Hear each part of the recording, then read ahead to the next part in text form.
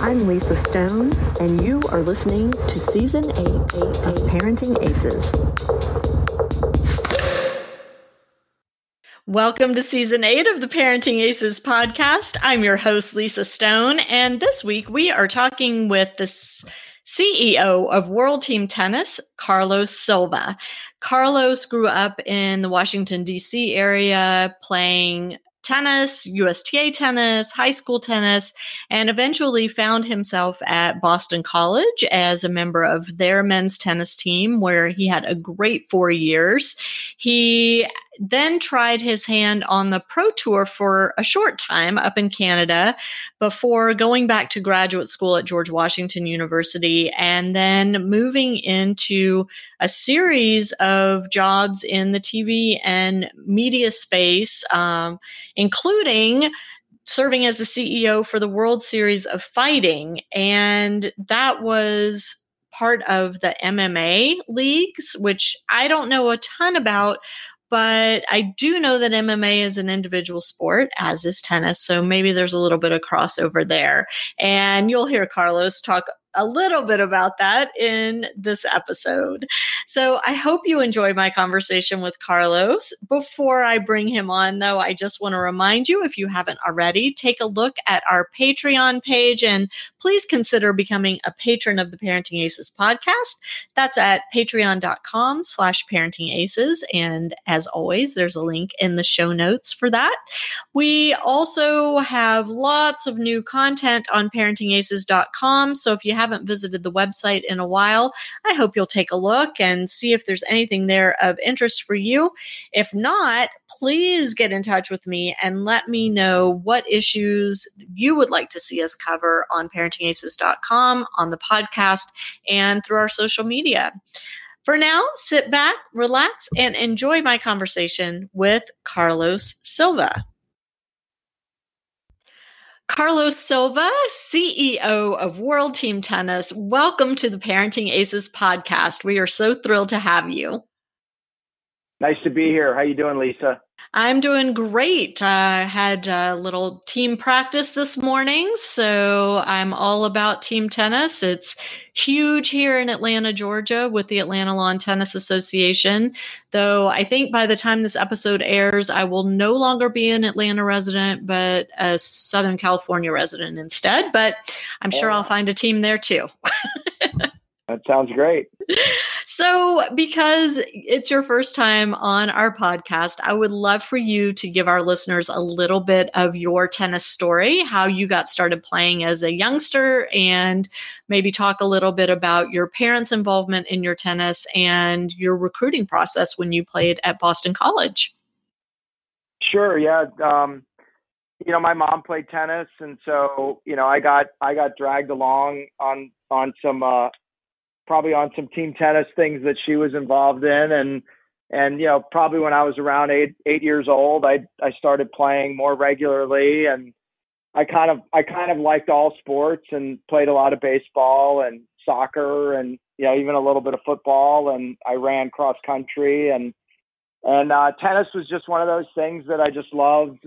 So, I kind of quit everything probably when I was in around 8th grade. I sort of just quit the other sports that I was playing and just concentrated full time on tennis, and, played all the junior tournaments and played some national tournaments and some international tournaments and kind of did the whole junior tennis thing and loved it and, played high school tennis and, wanted to play Division I college tennis. And I got lucky enough after looking at a bunch of schools to get recruited and was able to go to Boston College, probably because of my tennis, maybe more than my academics, but I was super happy to be a Boston College Eagle and play 4 years there. Back in the days when Boston College was in the Big East, and we won a bunch of Big East championships and had a successful team on the backside of a little bit of the Flutie era, which created a nice glow for Boston College athletics in general in the 80s, which was great. And, and then I picked up with a buddy of mine that played at Boston University, and we jumped in a car and drove to Canada to play what was called the Molson Tour back then, which was, I guess, the equivalent of Challengers now, satellite tour then. And spent a summer in Canada earning a few pro paychecks so that we could say we were. And then that was kind of the end. That was kind of the end of my tennis career, sort of from beginning to end. And then went off and did a master's degree at GW. And tennis taught me a lot. Taught me how to win and lose and be on time and have great teammates in college. And lucky enough that I got an opportunity to take about 20 or so years of sports and media and technology experience, and now join World Team Tennis as the CEO and try and sort of reimagine it and grow it again from being a league that, it's been around for a long time. And now I think we can reimagine it again and continue to grow it. It's so funny to me that you came from the world of MMA, which I'm not sure. I mean, it's an individual sport like tennis, so I guess there's that similarity, but I'm not sure how many other similarities there are between the two sports. Maybe you can enlighten me because I don't know that much about MMA. But how was it making that transition from, such a kind of glorified sport? I mean, I feel like MMA, every time I turn on the TV, you see MMA matches happening and there's a lot of glitz and glamour around it. Tennis kind of has a different profile in the media. Yeah, I mean, not as different as I think people think. I mean, I think, being a professional fighters league and growing that property, and it's a great time. And I got, not being an MMA guy and not knowing the sport, I just tried to relate to it around what I thought were great athletes. I think tennis athletes are some of the greatest athletes in the world. They can run, they can jump, they've got endurance. They can be graceful, they can be powerful. And what's funny about it is there's a lot of similarities to that in MMA. I mean, you need to have multiple disciplines. You need to certainly be fit. And I never really thought it was that different. And it's also one-on-one. Once you get on the court, it's you and your opponent. And once you get in the cage, it's you and your opponent. And you certainly have coaches yelling at you and trying to help you, but it's, your game plan, and you've got to sort of execute against your game plan. The funny thing is as we design the tournament structure for Professional Fighters League, many of the things in that tournament structure came from tennis and my background in tennis. And, one of those ones that was kind of a funny little piece is, in MMA, you can get hurt when you fight. And, you could certainly, break a hand or, maybe even get cut, and you might not be able to continue. So part of our tournament structure had a concept called a lucky loser. And the lucky loser, no one in fighting really knew what a lucky loser was. And I would tell them, well, in tennis, when you're a lucky loser, it's when, someone can't continue and the person that lost gets the slot and gets to move forward. And so even little things like that, I used in MMA from my tennis background, but it was a great time. But, again, with finding this opportunity at World Team Tennis, I was able to really put the things that I was most passionate about, and that was tennis. And so it, in a way, it was kind of a dream job. What did you major in college that led you to this path? That's a good question. At Boston College, I kind of had a funny major because I was in their School of Management, and I was majoring in computer science. I was majoring in business, but then I had a minor in computer science because I wasn't sure that finance and accounting was really my thing. And then after I left Boston College, because it wasn't an engineering school, I decided to go to GW, and I did a master's in computer science with a minor in computer graphics. And so how has that served you, or has it served you in your professional life? Look, I think having my undergraduate in business has served me well because it taught me although I never really loved taking my accounting courses, it taught me all the fundamentals and things that I've, used to this day when I'm doing budgets or P&Ls. And then from my master's degree perspective, pretty much everything I did in learning about design and user interface design and graphical design as part of my computer science and computer graphics major has always taught me how to, create important products that, had great details and every single detail counts around building a product. And so I think I learned a lot of that when I was both in my undergraduate and my master's degree. Interesting. And I mean, I think, this whole notion of team tennis is being discussed a lot, especially Laver Cup just ended this past weekend as we're recording this podcast. World Team Tennis happens in the summer. You are committed to growing the World Team Tennis brand, increasing the number of teams.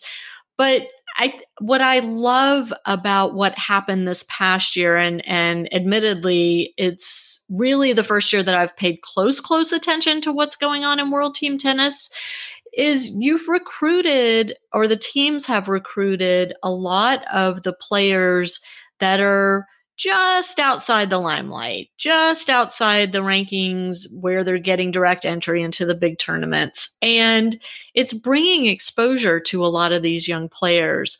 How important is that to you as the CEO when you're trying to grow this brand? I'd say it's a combination. I mean, look, we were certainly proud to have Taylor Townsend on our team in Philadelphia. And, we were sure cheering her, on hard as she went deep into the U.S. Open and got, some awesome wins, beating Halep and getting so deep in the tournament.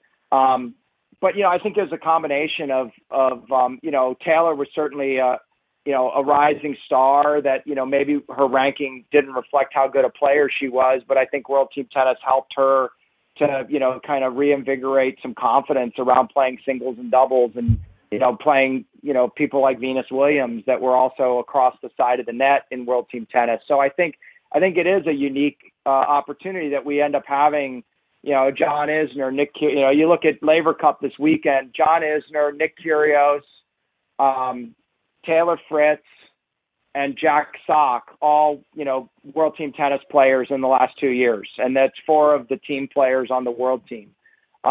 So certainly we've been able to bring in the big players. I think we brought in even more big players this year, from Sloane Stephens and Madison Keys and Venus, who I mentioned, Feliciano Lopez, who had a wonderful summer and played for us, and, Francis Tiafoe, and I mentioned Taylor Fritz and Sam Querrey and John Isner. And I miss, Azarenka, I miss a lot of other top players, and they all combined with, some other players like Neil Skupski, who, isn't a top singles player, but is a top doubles player and, went to the semifinals of the U.S. Open too. And so I think it's a matter of how do you build that team? How do we continue to attract some of the top players in the world? But how do we also give, opportunities for, folks like Taylor Townsend to maybe reinvigorate her game because she's on the court with an Azarenka or a Venus Williams or Sloane Stephens that helps her to, get some confidence as she then goes into the U.S. Open series. Sure. And for the fans out there, what are you hoping we learn about the sport? What are you hoping we do to engage differently with the sport as a result of the work you're doing to grow World Team Tennis? I think in many ways it's, I love that the fans get to see what a great time these players are having competing. The tennis tour is tough. You're by yourself. It's certainly great to make the finals. If you're Rafa and Roger making the finals often, it's great. But, there's a whole lot of players that are, losing first round, second round, and third round. And it can be a little bit lonely for the next week or two before your next tournament. And so, World Team Tennis gives those, all players an opportunity to have teammates and to jump off the bench and cheer them on and also get support if you happen to lose a match, because just because you lose your match doesn't mean you're going to lose the match for the team, because there's 5 sets, men's and women's singles, men's doubles and then mixed doubles. And all 5 of those sets create, the match for the evening. And so, maybe your game's a little off, and if you're Frances Tiafoe and your game's a little off, you might lose in singles, but then you might come back later and win in doubles or mixed doubles and still have a great night and help your team get to a victory. And so I think that's what I think fans get to see. I think you saw it this weekend in the Laver Cup. The top players in the world all jumping and screaming and getting nervous and tense, and in some ways being more nervous about missing a shot because of their teammates than even for themselves. And I think you see the same in World Team Tennis. A little birdie told me that you came up and were high school rivals with Mark Ein, who runs the City Open. And we know you played your college tennis at Boston College. So can you talk a little bit about what you learned from those team tennis experiences that you had yourself and how much of that you bring to your work at WTT? Yeah, look, playing college tennis is, playing college sports, I think is great. If you're an athlete growing up and you get an opportunity to play at any level in college, I think it really, at least for me, it really added to my college experience. And, I went to college with a good friend and he played soccer and I played tennis, and it was a big part of, Boston College for us. And so, I certainly remember that. I certainly envy these players that, get to play for a living and then, give them the opportunity to play on a team, have a great time, have teammates, and experiences that I don't think they get anywhere else on the tour. And so it's a big part of what I want to bring to World Team Tennis is providing a great player experience during their time. And then certainly giving them exposure because, as not everyone gets on television, but, if you're playing on World Team Tennis, with our partners with CBS and with ESPN, you're going to be, on CBS or ESPN or ESPN Plus. And I think that's a big plus for the players because, sometimes they're on an outer court or they're not always on the stadium court and they don't maybe get exposure at that level either for themselves, for their friends, families, and their fans and their sponsors. And so that's a big part of World Team Tennis and what we've done with CBS and ESPN over this last year. Well, let's dig a little deeper into that because I agree with you. I think that one of the biggest benefits of World Team Tennis is that we as fans get to know some of these players that we may not have known before or may not know much about. And I feel like that's one of the areas that our sport really needs to do better in. And that's exposing the personalities and making sure that we as fans get to know the personalities playing the sport. And World Team Tennis does a great job at that. And in fact, Noah Rubin, who is a good friend of Parenting Aces, tweeted and wrote a lot about his World Team Tennis experience this summer and how much it meant to him. And even though he might not have had a great night, like you were referencing Frances, he still felt like it was such a positive experience for him. And, what are some of the efforts that you as the leader of World Team Tennis are going to be doing to help us get to know these players even better over the coming years? Well, I think it starts with, I definitely think it starts with building the audience and providing platforms. I can't tell you how many people, even just, friends of mine or colleagues of mine, or even people that I grew up playing with, saw, Sam Querrey and Feliciano Lopez battle it out on July 21st on CBS. And, our partners at CBS were so happy to have us on broadcast CBS because they don't have the U.S. Open anymore. And I think that's where it starts. Noah did send out a great tweet, and I think he sort of, I can summarize it. It sort of was what I said, that he just had such a great experience and such a great time being on a team and getting to know his teammates. And I think we just need to continue to build that so that those franchises in, Vegas or San Diego or Philadelphia, continue to grow and people come back every year and cheer for their team. Teammates will come back, teams protect some of their top players. And just like any team, whether it's an NFL team or an NHL team, you cheer for your team and you cheer for the players on your team. And so we have to keep growing that, year in and year out. And I think it really, the exposure and having great partners, get those names out there is the beginning. And then I think the next piece is what we do with our social media and what the players do with their social media to help fans get to know them better and get to know their stories and why they're having such a great time, or why playing doubles is so much fun, or playing mixed, the excitement of no ad scoring. All of these things are just parts of, what the tennis fans want to know. I mean, we're miking our players, we're bringing some technology and graphics and movement and fitness and all of those things. We hired Sean T to be a sideline reporter and report on what it's like to, move side to side, and exercises you can do to become a stronger player. And it's little things like that I think just add to the league. And I think we'll keep innovating, and we'll keep adding more of that for the fans so that they can get to know the players. Is there anything in the works to expand the league to include more kid-related events where maybe, you have a junior world team tennis team that plays right before the pros, or anything that would engage the local kids? Well, right now we do have, a community tennis program that's part of the World Team Tennis family, where, we conduct leagues that play the World Team Tennis format, around the nation. And they ladder up to a regional and even a nationals. In fact, I just was looking at my calendar because the nationals are going to be in Palm Springs in November, and I'm going to head out there to see all the teams and see who can win the titles in the different groups. And so that's definitely in place. We'll continue to grow it. I do think it's a wonderful format. It's certainly a lot of fun. And again, having the opportunity to play singles and doubles and mixed all on one team is really unique. And we think it is the best format for amateurs as well as the pros. So we'll do that. But then certainly if you come out to a match, being able to go down to the court after the match, all of the players, sit at long tables and sign autographs for all the kids. The players are all available. We often do clinics for the kids, clinics for pro-ams, clinics for amateurs with the players in and around the season.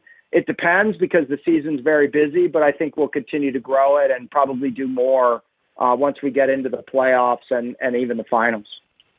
One of the coolest things I think about World Team Tennis and watching the matches is the joy that you see on the players' faces, because you don't typically see that when, they're playing in a Masters 1000 or a Grand Slam event. It's all business. It's very serious. It's very intense. And all of that is part of World Team Tennis, but there's also a fun factor and a joy factor. How do you muster, how do you keep fostering that and growing that? Well, look, I think some of it is just being on a team. Again, there's a lot of pressure being on a team, but there's also a lot of fun being on a team because you get support. You have teammates that are, you hit a big serve and a teammate runs out and gives you a high five. And that, that just doesn't happen in the other tournaments. And it's okay. We're not the other tournaments. We're sort of a special little season tournament, all encompassed in 3 weeks between Wimbledon and the U.S. Open Series. And I just think I couldn't agree with you more. It's the thing that gives me the most joy, that when you see, a guy like Nick Kyrgios run out, he's not even playing in the match, and he's so excited to cheer his teammates on because he loves being on a team, and he doesn't get the chance to do it very often. And so it warms my heart when I see that with all the players, because I know they're having a great time and they're also playing great tennis. And I think if they're having a great time, they'll play great tennis. The two go hand in hand. And absolutely. So I couldn't agree with you more. It's definitely the thing that makes me happiest. Can you talk a little bit about the coaching that goes on at World Team Tennis matches and how you recruit coaches? Yeah, it's a great question. And we have some great coaches with great personalities, great background, from John Lloyd to, Luke Jensen, Scott Lipsky, JL. I mean, the list is long and deep. Many of them have been, great pros themselves, have gone deep into majors. Many of them have Grand Slam, titles. And, sometimes, maybe it had happened 10 or 20 or even 30 years ago. So maybe not everyone knows, but I think it gives them the insight. Many of them have played World Team Tennis themselves. And so they're an integral part of the team. They provide entertainment. Often the coaches are mic'd, so you get a little insight into how they're coaching, what they're telling their players, how they're encouraging them, how they're trying to turn them around. And it's a big part of, I think the sort of the value of World Team Tennis is getting into the brains of the coaches and the players a little bit by micing them. And I think you'll continue to see more of it. And I think more and more people are approaching us wanting to coach the teams, because I think it brings back a little bit of, their glory days to them. And they love being around the game, and they love sort of being able to share a little bit of that insight, from winning a French Open with your brother in the case of, Luke and Murphy, and being able to bring a little bit of that back and encourage a team to get a victory. And I mean, what a great learning opportunity for a junior player to be able to hear what the coaches are saying to these top level pros, and understand that even a player at the level of a Venus Williams or a Taylor Townsend or Nick Kyrgios still has a lot to learn from a coach in the moment, but also, off the court. Absolutely. You're absolutely right. I mean, it's amazing how good everybody is, but yet no matter how good you are, there's always one little thing that might be the tipping point. And if the coach can help you find that, if the coach can get your head screwed on straight, if it might be a little bit cockeyed, all of those little things matter.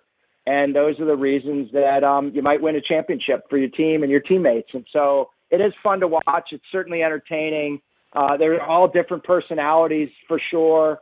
But, it's great to see a guy like, Luke Jensen with his energy invigorate his team and his teammates. For sure. So if people want to either watch on TV or come in person to a WTT match, how do they find out the schedule, and how do they get tickets? How does all that work? Well, I mean, the easiest way is to go to WTT.com, and on WTT.com are all of the team sites from New York to Orlando to Vegas to San Diego, Orange County. They're all the team sites are there. Generally, most sites are Ticketmaster sites, and we link the ability to buy tickets from the website, so you can get them there. Schedules, TV schedules, all of those things are listed there, as well as all your results and being able to track all your favorite players. Fantastic. And the drafts happen when for the teams? So the draft will be in March, and we'll be doing that out at Indian Wells, and it'll be exciting. Fantastic. That'll be so fun. I hope I get to be there this year. That'd be really fun. What else do you need us to know about World Team Tennis, Carlos? Look, we're growing. We're looking to add more cities in the coming years. We hope to get to 10 teams in 2020, and then 12 teams in 2021. Make sure, you check your TV schedules between ESPN and CBS Sports, but all of it's available on our website at WTT.com, as well as on, follow us on Twitter or on Instagram. And certainly if you need anything, shoot us a note on Twitter. We're happy to help you out. Fantastic. Well, thank you so much for talking with us, and good luck as you continue in your efforts to grow World Team Tennis. We look forward to watching the growth and watching the matches next summer. Super. Thank you, Lisa. Look forward to coming back on the show anytime. Thanks so much. And to my listeners, thanks so much for tuning in. We'll catch you next time on Parenting Aces. I'm Lisa Stone, and you've been listening to the Parenting Aces podcast. For tennis parents, by a tennis parent. If you like what you've heard, I hope you'll share the podcast with your tennis community. For For all the information you need to navigate the junior and college tennis journey, be sure to check out parentingaces.com.